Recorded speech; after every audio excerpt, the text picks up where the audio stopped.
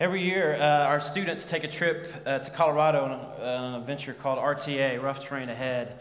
And as youth pastor, I got to do that every year. It was one of my favorite weeks. Selfishly, it was one of my favorite weeks. Colorado and just being away and just getting to connect to God. It was just a powerful time when we don't have self-service, when we're focused on the Lord. And so it wasn't my idea, but I was one of the first to sign up when we had a men's retreat this week, a men's hiking trip slash retreat slash just manly bear wrestling time at Big Bend National Park. But there's been a question as I was just kind of thinking and talking with God all this week that's been on my mind, and it's the question of this: what are you afraid of? What are you afraid of? What are the fears in your life? And so begin to think about that with me this morning. I did find out this morning that cats are afraid of lots of things, but I didn't know they were afraid of cucumbers. Did you know that? Well, maybe you should experience that here in this video. So cats are obviously, they have some problems with vegetables, cucumbers. Cucumbers are vegetables, right? I think so. What are you afraid of? When we were on this trip this week, we were at Big Bend National Park. We were driving down the road one day, and the car in front of us stopped. And we hit reverse, and we were trying to figure out why in the world are we stopping? And we looked, and first of all, I'll just show you a couple of pictures of Big Bend. It's right out on the border there, beautiful. This is, I think, Santa Elena Valley or Canyon. Amazing pictures that we had all this week, and just seeing God's glory. It is bear country, so there was the thought, the possibility that skill of bear wrestling would be required. There were toilets too. So I was thankful for that. That was a praise for me personally. I'm not an outdoorsman, if you will. But we stopped and we saw this in the middle of the road. Now, no picture can give you perspective on this thing, but here's the close-up on this monster. A tarantula, like the size of my hand kind of tarantula. It was huge. How many of you are afraid of spiders? Something just went up your back, a shrill just went up your back there, okay? What are some other things that we're afraid of? Maybe just yell out a couple of things for me. Snakes, roaches, how about small spaces? Sharks, maybe, open water swimming, girls. That's stay that way forever. Stay that way forever, Jordan. There are some funny things that people are afraid of. I think there's a phobia for everything. Let's see if you can guess some of those things. You know, like arachnophobia is spiders, and claustrophobia is small spaces. What about some of these? See if you can guess them. Here's one, for example. Some of these words, if you get to pronounce these, try to pronounce these with your neighbor and see if who can do the best. I know. That's the fear of cats. There you go. Some of you have that. How about this one? Try to pronounce this word.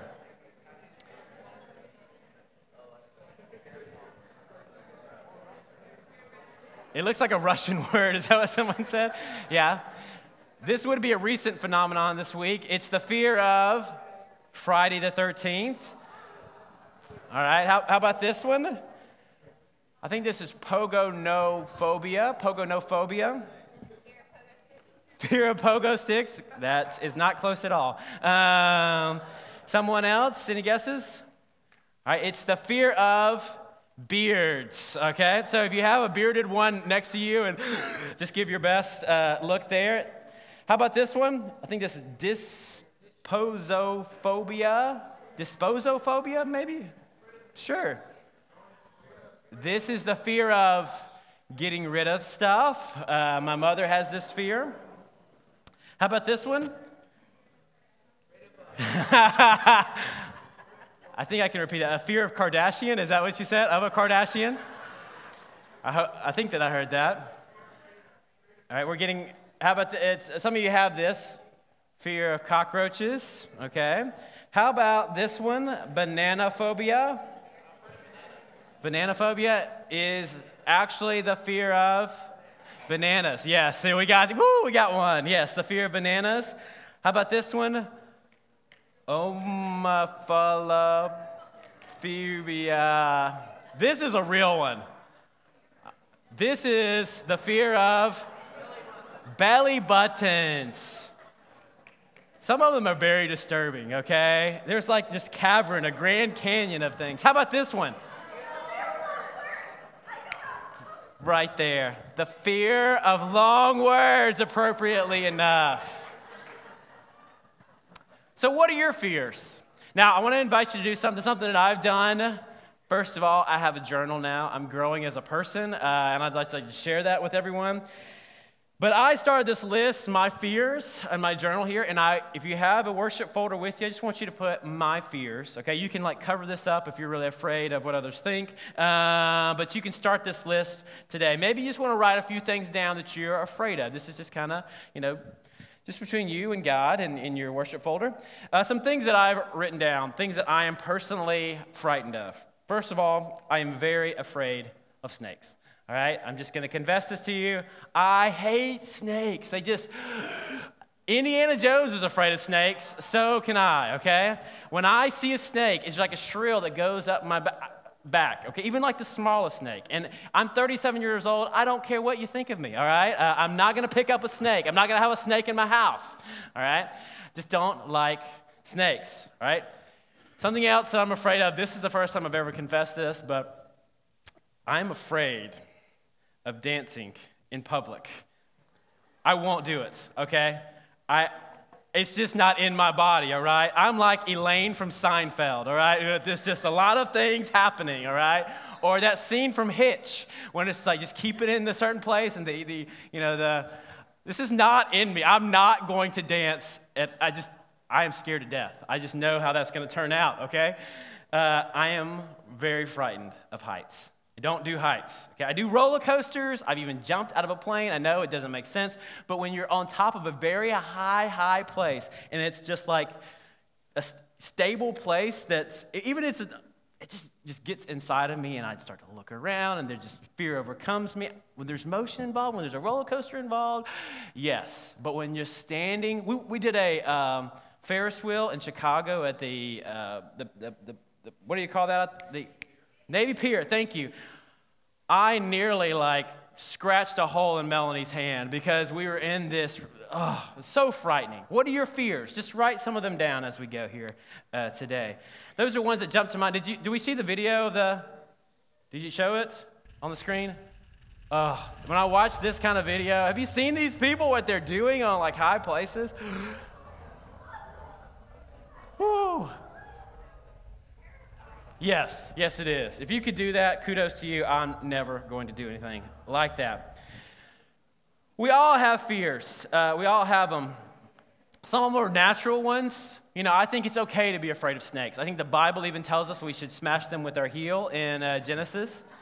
There's some exterior things that are kind of safe. It's not a bad thing to be afraid of heights and not get on top of buildings like that, okay? It's a good safety for us.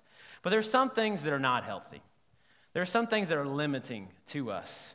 And I think that God, He really doesn't want us to be fearful people. And Paul writes a letter. And if you've got a Bible with you this morning, 2 Timothy is where we're at this morning.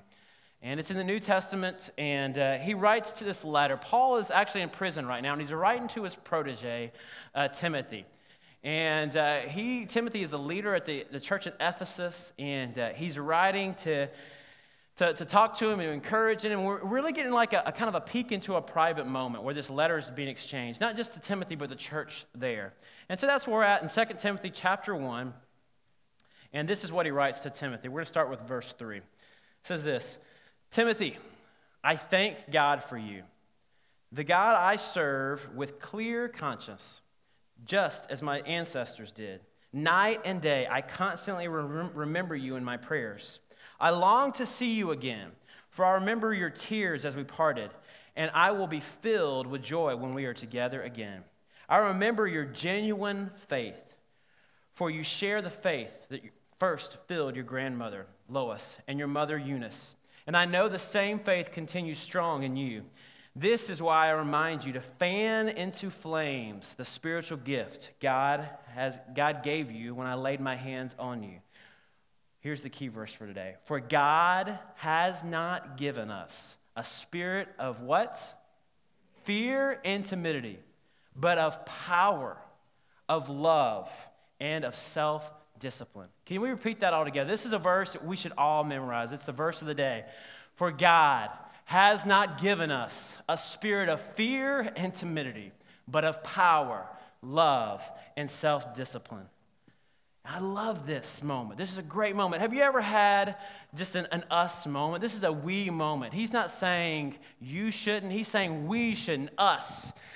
As a family, as a people, throughout the Bible, it talks about these we moments. We are ambassadors of Christ. As Christ followers, have you ever had a family moment, like when you're talking to your kids and you say, we don't act that way. We don't talk that way. This is who we are. We're Hawkins. We're Sanders. We're Whites. We're Andersons. And this is the way we live. This is the way we act. This is what Paul's saying. As Christ followers, this is who we are. We do not, as God's people, we do not have a spirit of fear and timidity, but we have a spirit of power, of love, and of discipline. And that's the word for the day. He keeps on talking to Timothy, and he says this, and maybe you can pick up on Timothy's fears. You can hear it as Paul's writing to him. He says this, so never be ashamed to tell others about our Lord. Are you hearing some of the fear that Timothy might have? And don't be ashamed of me either, even though I'm in prison for him. With the strength God gives you, be ready to suffer with me for the sake of the good news. For God saved us and has called us to live a holy life. He did this not because we deserve it. That's what's called grace. But because that was his plan from the beginning of time, to show us his grace through Jesus Christ. And now he has made all of this plain to us by the appearing of Christ Jesus, our Savior. He broke the power of death and illuminated the way to life and immortality through the good news. So what are some fears that you hear? Fear of physical suffering maybe for Timothy, maybe the fear of rejection, the fear of failure. You hear some of those other fears. There's a verse that I grew up learning as a teenager, 1 Timothy 4:12. Do you remember that? It's the first letter Paul writes to Timothy. And he's addressing some more of this. Don't let anyone look down on you because you are young. You remember this, right? But set an example for the believers in speech, in life, in love, in faith, and in purity. So as we are writing in our journal today, maybe there's some other fears that come to mind. There's been some fears for me that sometimes creep into my life and my heart, and I don't want to admit it, but they're there. Sometimes I have the fear of failure. First of all, I hate losing. I hate losing. I don't want to fail. It's there, it's present, and it just creeps into my life sometimes. Sometimes I have this fear of rejection. I don't want to be rejected. I don't want someone to disagree with me or to not like the way I do certain things. Sometimes I have just the fear of conflict with other people. And I avoid it, even though it's necessary and I need to have conflicting moments with someone or moments where we just disagree. Maybe you have some other fears that come to mind that you would write down today. Maybe the fear of abandonment, of being lonely, afraid of the future, afraid of death. Maybe you're a fear of harm or a fear of the unknown. Maybe there's a fear of intimacy that you have in your life, of trusting others that are there. And what I've found is no matter what you're writing down right now in your worship folder, the things that are coming to mind, that we all have fears. It doesn't matter what your age is. It doesn't matter what place in life you are in. We all have fears, and we all face them at different points, and maybe they look a little different. And so there's this easy place for us to kind of try to avoid anything that makes us afraid, to avoid anything that potentially might be awkward, or just to play it safe in life. And so we take this path of least resistance to just not stir the waters, to kind of create these maybe even bubbles, these safe zones that we live in, and they become ruts. I like this quote from Henry David Thoreau. He says this, "The path of least resistance leads to crooked rivers and to crooked men." Because the effects of fear, they are real. We can try to ignore them. We can try to numb them. We can try to, but they're there. Jesus tells us about this in John. And he says, listen, there's a thief that's out there. There's someone that's out to destroy you. And he's come to steal, kill, and destroy your life. And what fear does is it steals your joy. It takes away your joy and it replaces it with pessimism and cynicism in your life. It takes away and destroys your peace. Fear destroys peace in your heart, in your life, and in your family. It replaces it with worry and with stress. And it kills our confidence. It kills our confidence in ourselves and in God. And it replaces it with doubt and uncertainty. And it leaves us in a hopeless place. I was reading Max Lucado this week, and he's just an amazing writer. And as I read a quote, and sometimes if you've just seen it, just a quote just jumps off the page at you, and it just speaks straight to us. And this is what spoke to me as I read it this week. When fear shapes our lives, safety becomes our God. When safety becomes our God, we worship the risk-free life. Can the safety lover do anything great? Can the risk-averse accomplish noble deeds? For God? For others? No. The fear-filled cannot love deeply. Love is risky. They cannot give to the poor. Benevolence has no guarantee of return. The fear-filled cannot dream wildly. What if their dreams sputter and fall from the sky? The worship of safety emasculates greatness. Just germinate on that for a second. What fear does to us. I wonder, have I ever worshiped safety? Have we ever worshiped it? Just been comfort in these zones that we live in. I wonder if there have ever been opportunities that I've missed to build the kingdom or others. I wonder how much time I've spent worrying about what others think, worried about what could happen. Fear prevents us from being all that God has called us to be. And that's the big picture today. God has big dreams, big plans, big hopes for your life. But if we live in these bubbles of fear, we will never be what God has called us to be.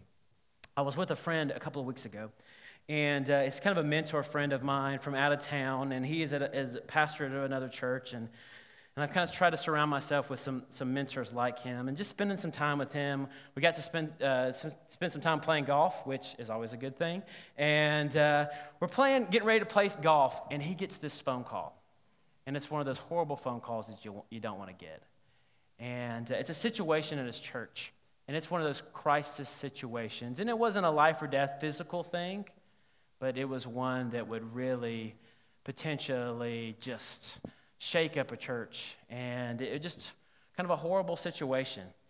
And I'm watching my friend process this. I'm watching him go through and the phone calls that he was making and the time that he was spending, and then we play golf. And I'm just thinking the whole time, if this was me, I would be just stressed to the max. I would knee-jerk react on certain things, and just fear and would just grip me in that moment. But I could tell immediately that wasn't his reaction. And I was just sitting right beside him. I didn't try to pry. I'm just there, just witnessing this. And he is just calm, and he's collected, and he's processing.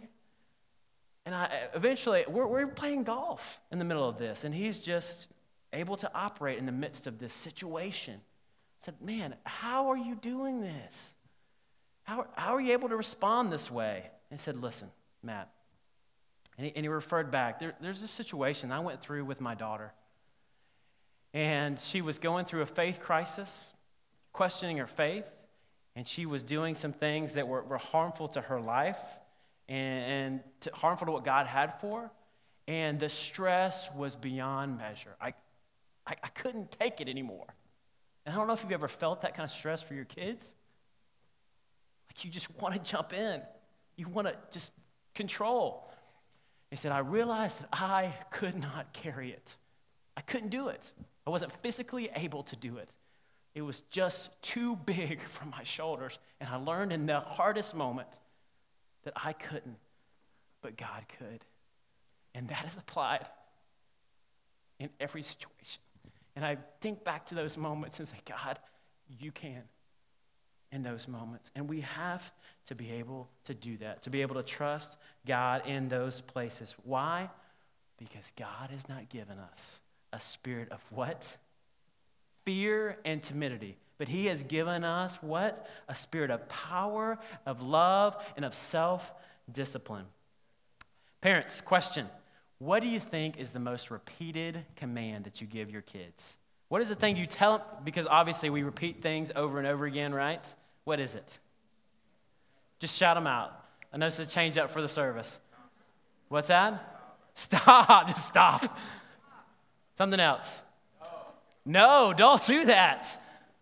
Listen. Take a, if you have boys at junior high, take a shower. It's important, by the way. Acts is not a shower, okay? Something else. How about clean your room? Clean your room. Don't pick on your sisters. Don't stick that in your nose. What is the things that maybe you repeat? We repeat things, don't we, as parents? And it seems like that this is the one that God repeats to us the most. As a father, you know this is mentioned like over 300 times in the Bible. Do not be afraid. Don't be afraid. Do not fear. And what is Jesus? Jesus says this command in the Gospels about 125 times in some different forms. This command or this imperative, don't be afraid. Take courage. 125 times that's mentioned. Well, 125 times that he gives commands, I want to give you correct information. 21 of those times, is about do not fear. You know what the second most is? Because that's the most. 8 times he says, love God and love others. Okay, that's, another one. And I don't think there's an order that, okay, we've got to place one above the other, but just realize that this is important to Jesus. Don't be afraid. Don't fear. Why is that so important? Why is that so important for Jesus? It's some of the things we talked about, what fear does to us. Now, here's my theory. How can we combat this? How can we fight fear in our lives? And that's what we're going to talk about in the next couple of weeks. But here's something, my theory is this. There's a direct correlation between your level of fear and your level of faith. Okay? When your faith is strong, then your fear level is down. When your fear level is up, your faith level is low. Okay? Now that might feel critical to you, but just think about those moments in your life. And maybe there's a certain area that your faith is so low and your fear is so high. So how do we fight fear? This is so simple. I know that this is simplistic today. How do we fight fear? With faith. We fight fear with faith.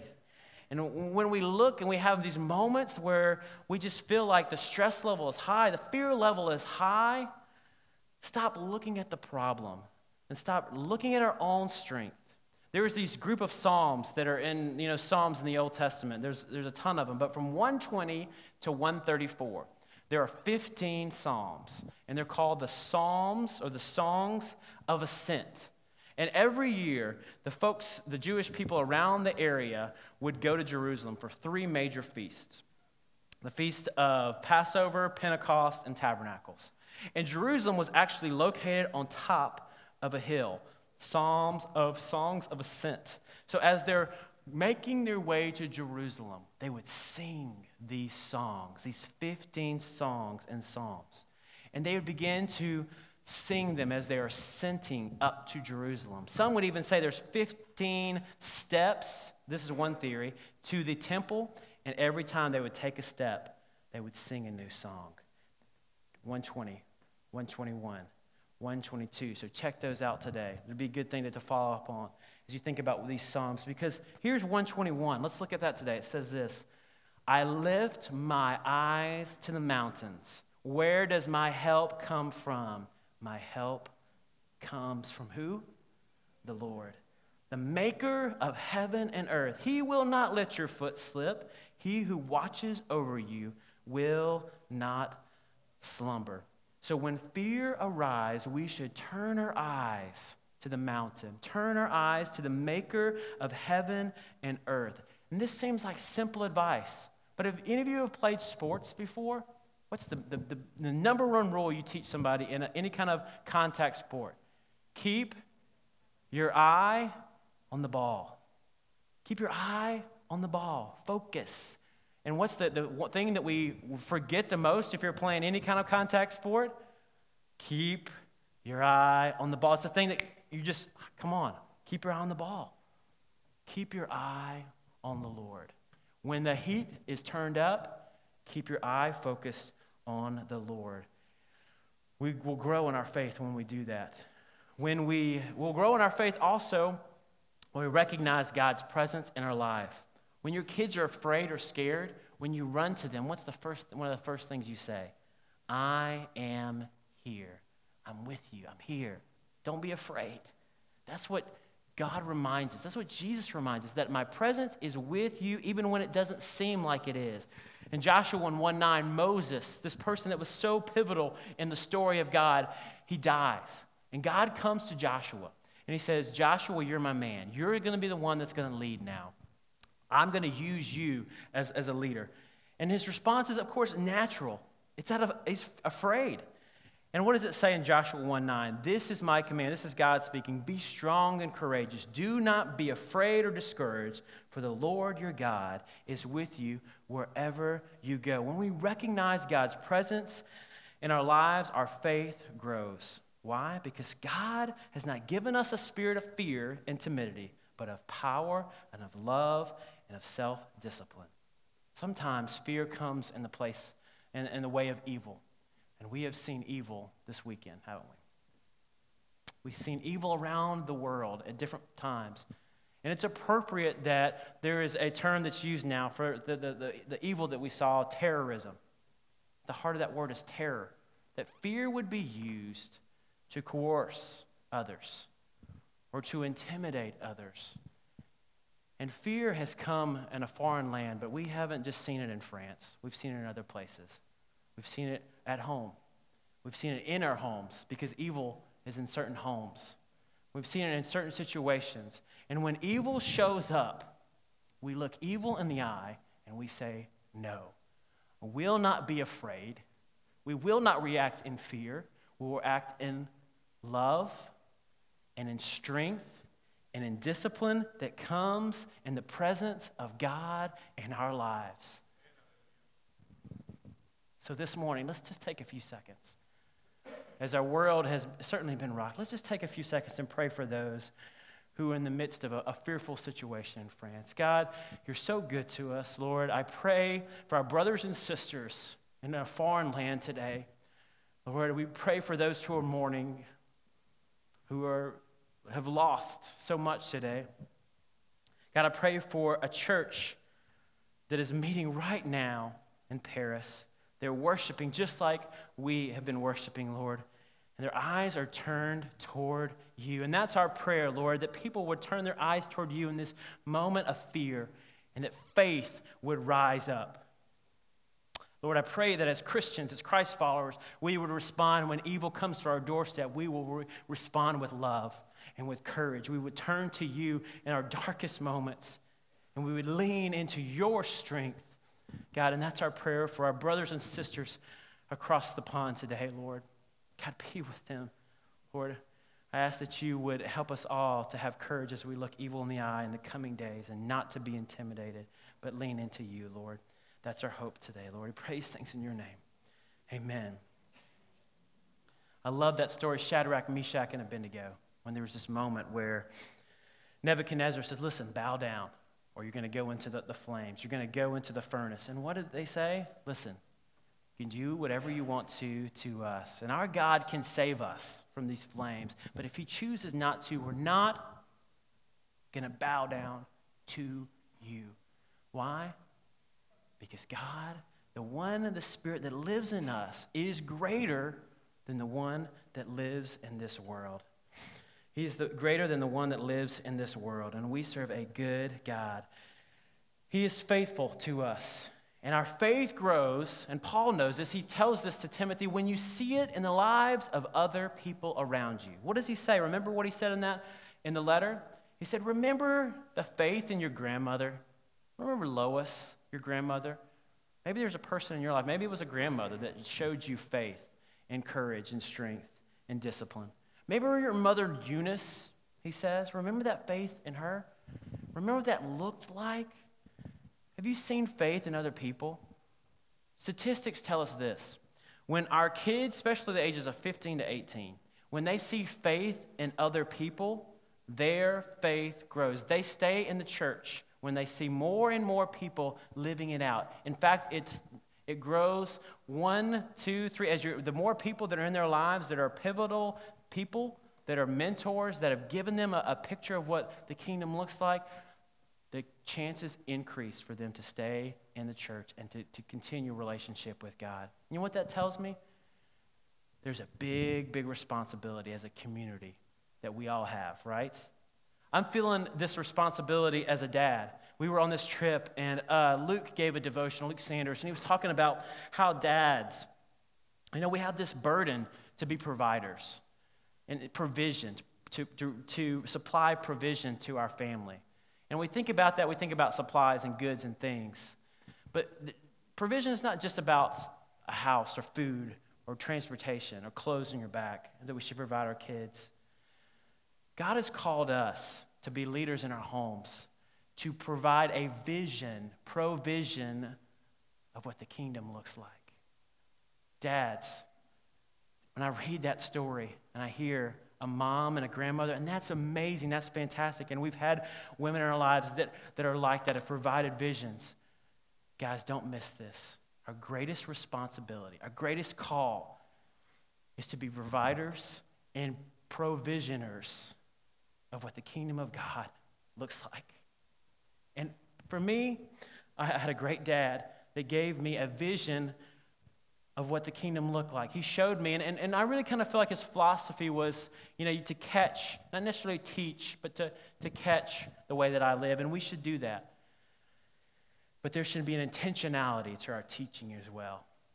And that's where I feel like, guys, we have a great group of guys that are in this church, and we need to rally behind intentionality in the way that we teach and lead our families, not just caught, but taught as well.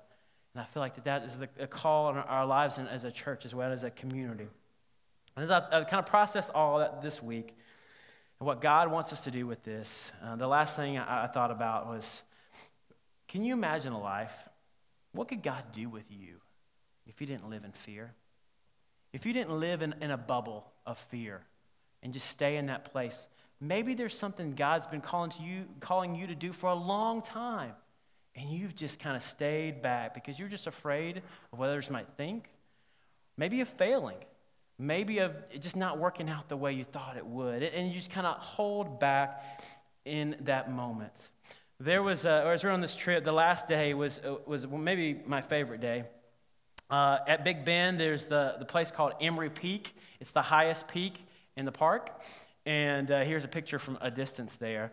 And I know you might Google it and say it's like 7,800 feet, almost 8,000 feet. In Texas, that's like Mount Everest, okay? It's huge. I mean, think about Texas, how flat, it was a huge peak that's there. And there was about a 5.3 mile one-way climb to get there. Okay, so it's a pretty good climb, especially for those, not I, of course, out of shape people. But it was a pretty serious climb, and it was a cool thing to put on the last day. So we start this journey up, and we start walking up, and as we get closer, we actually run into this guy, and he tells us, hey, he just kind of pointed to the top, and he said, listen, I just need to tell you guys, the last 20 feet is pretty dangerous. I mean, you can get up to the top, and that's great, but when you get to the top, there's about 20 feet that is just, it's basically straight up.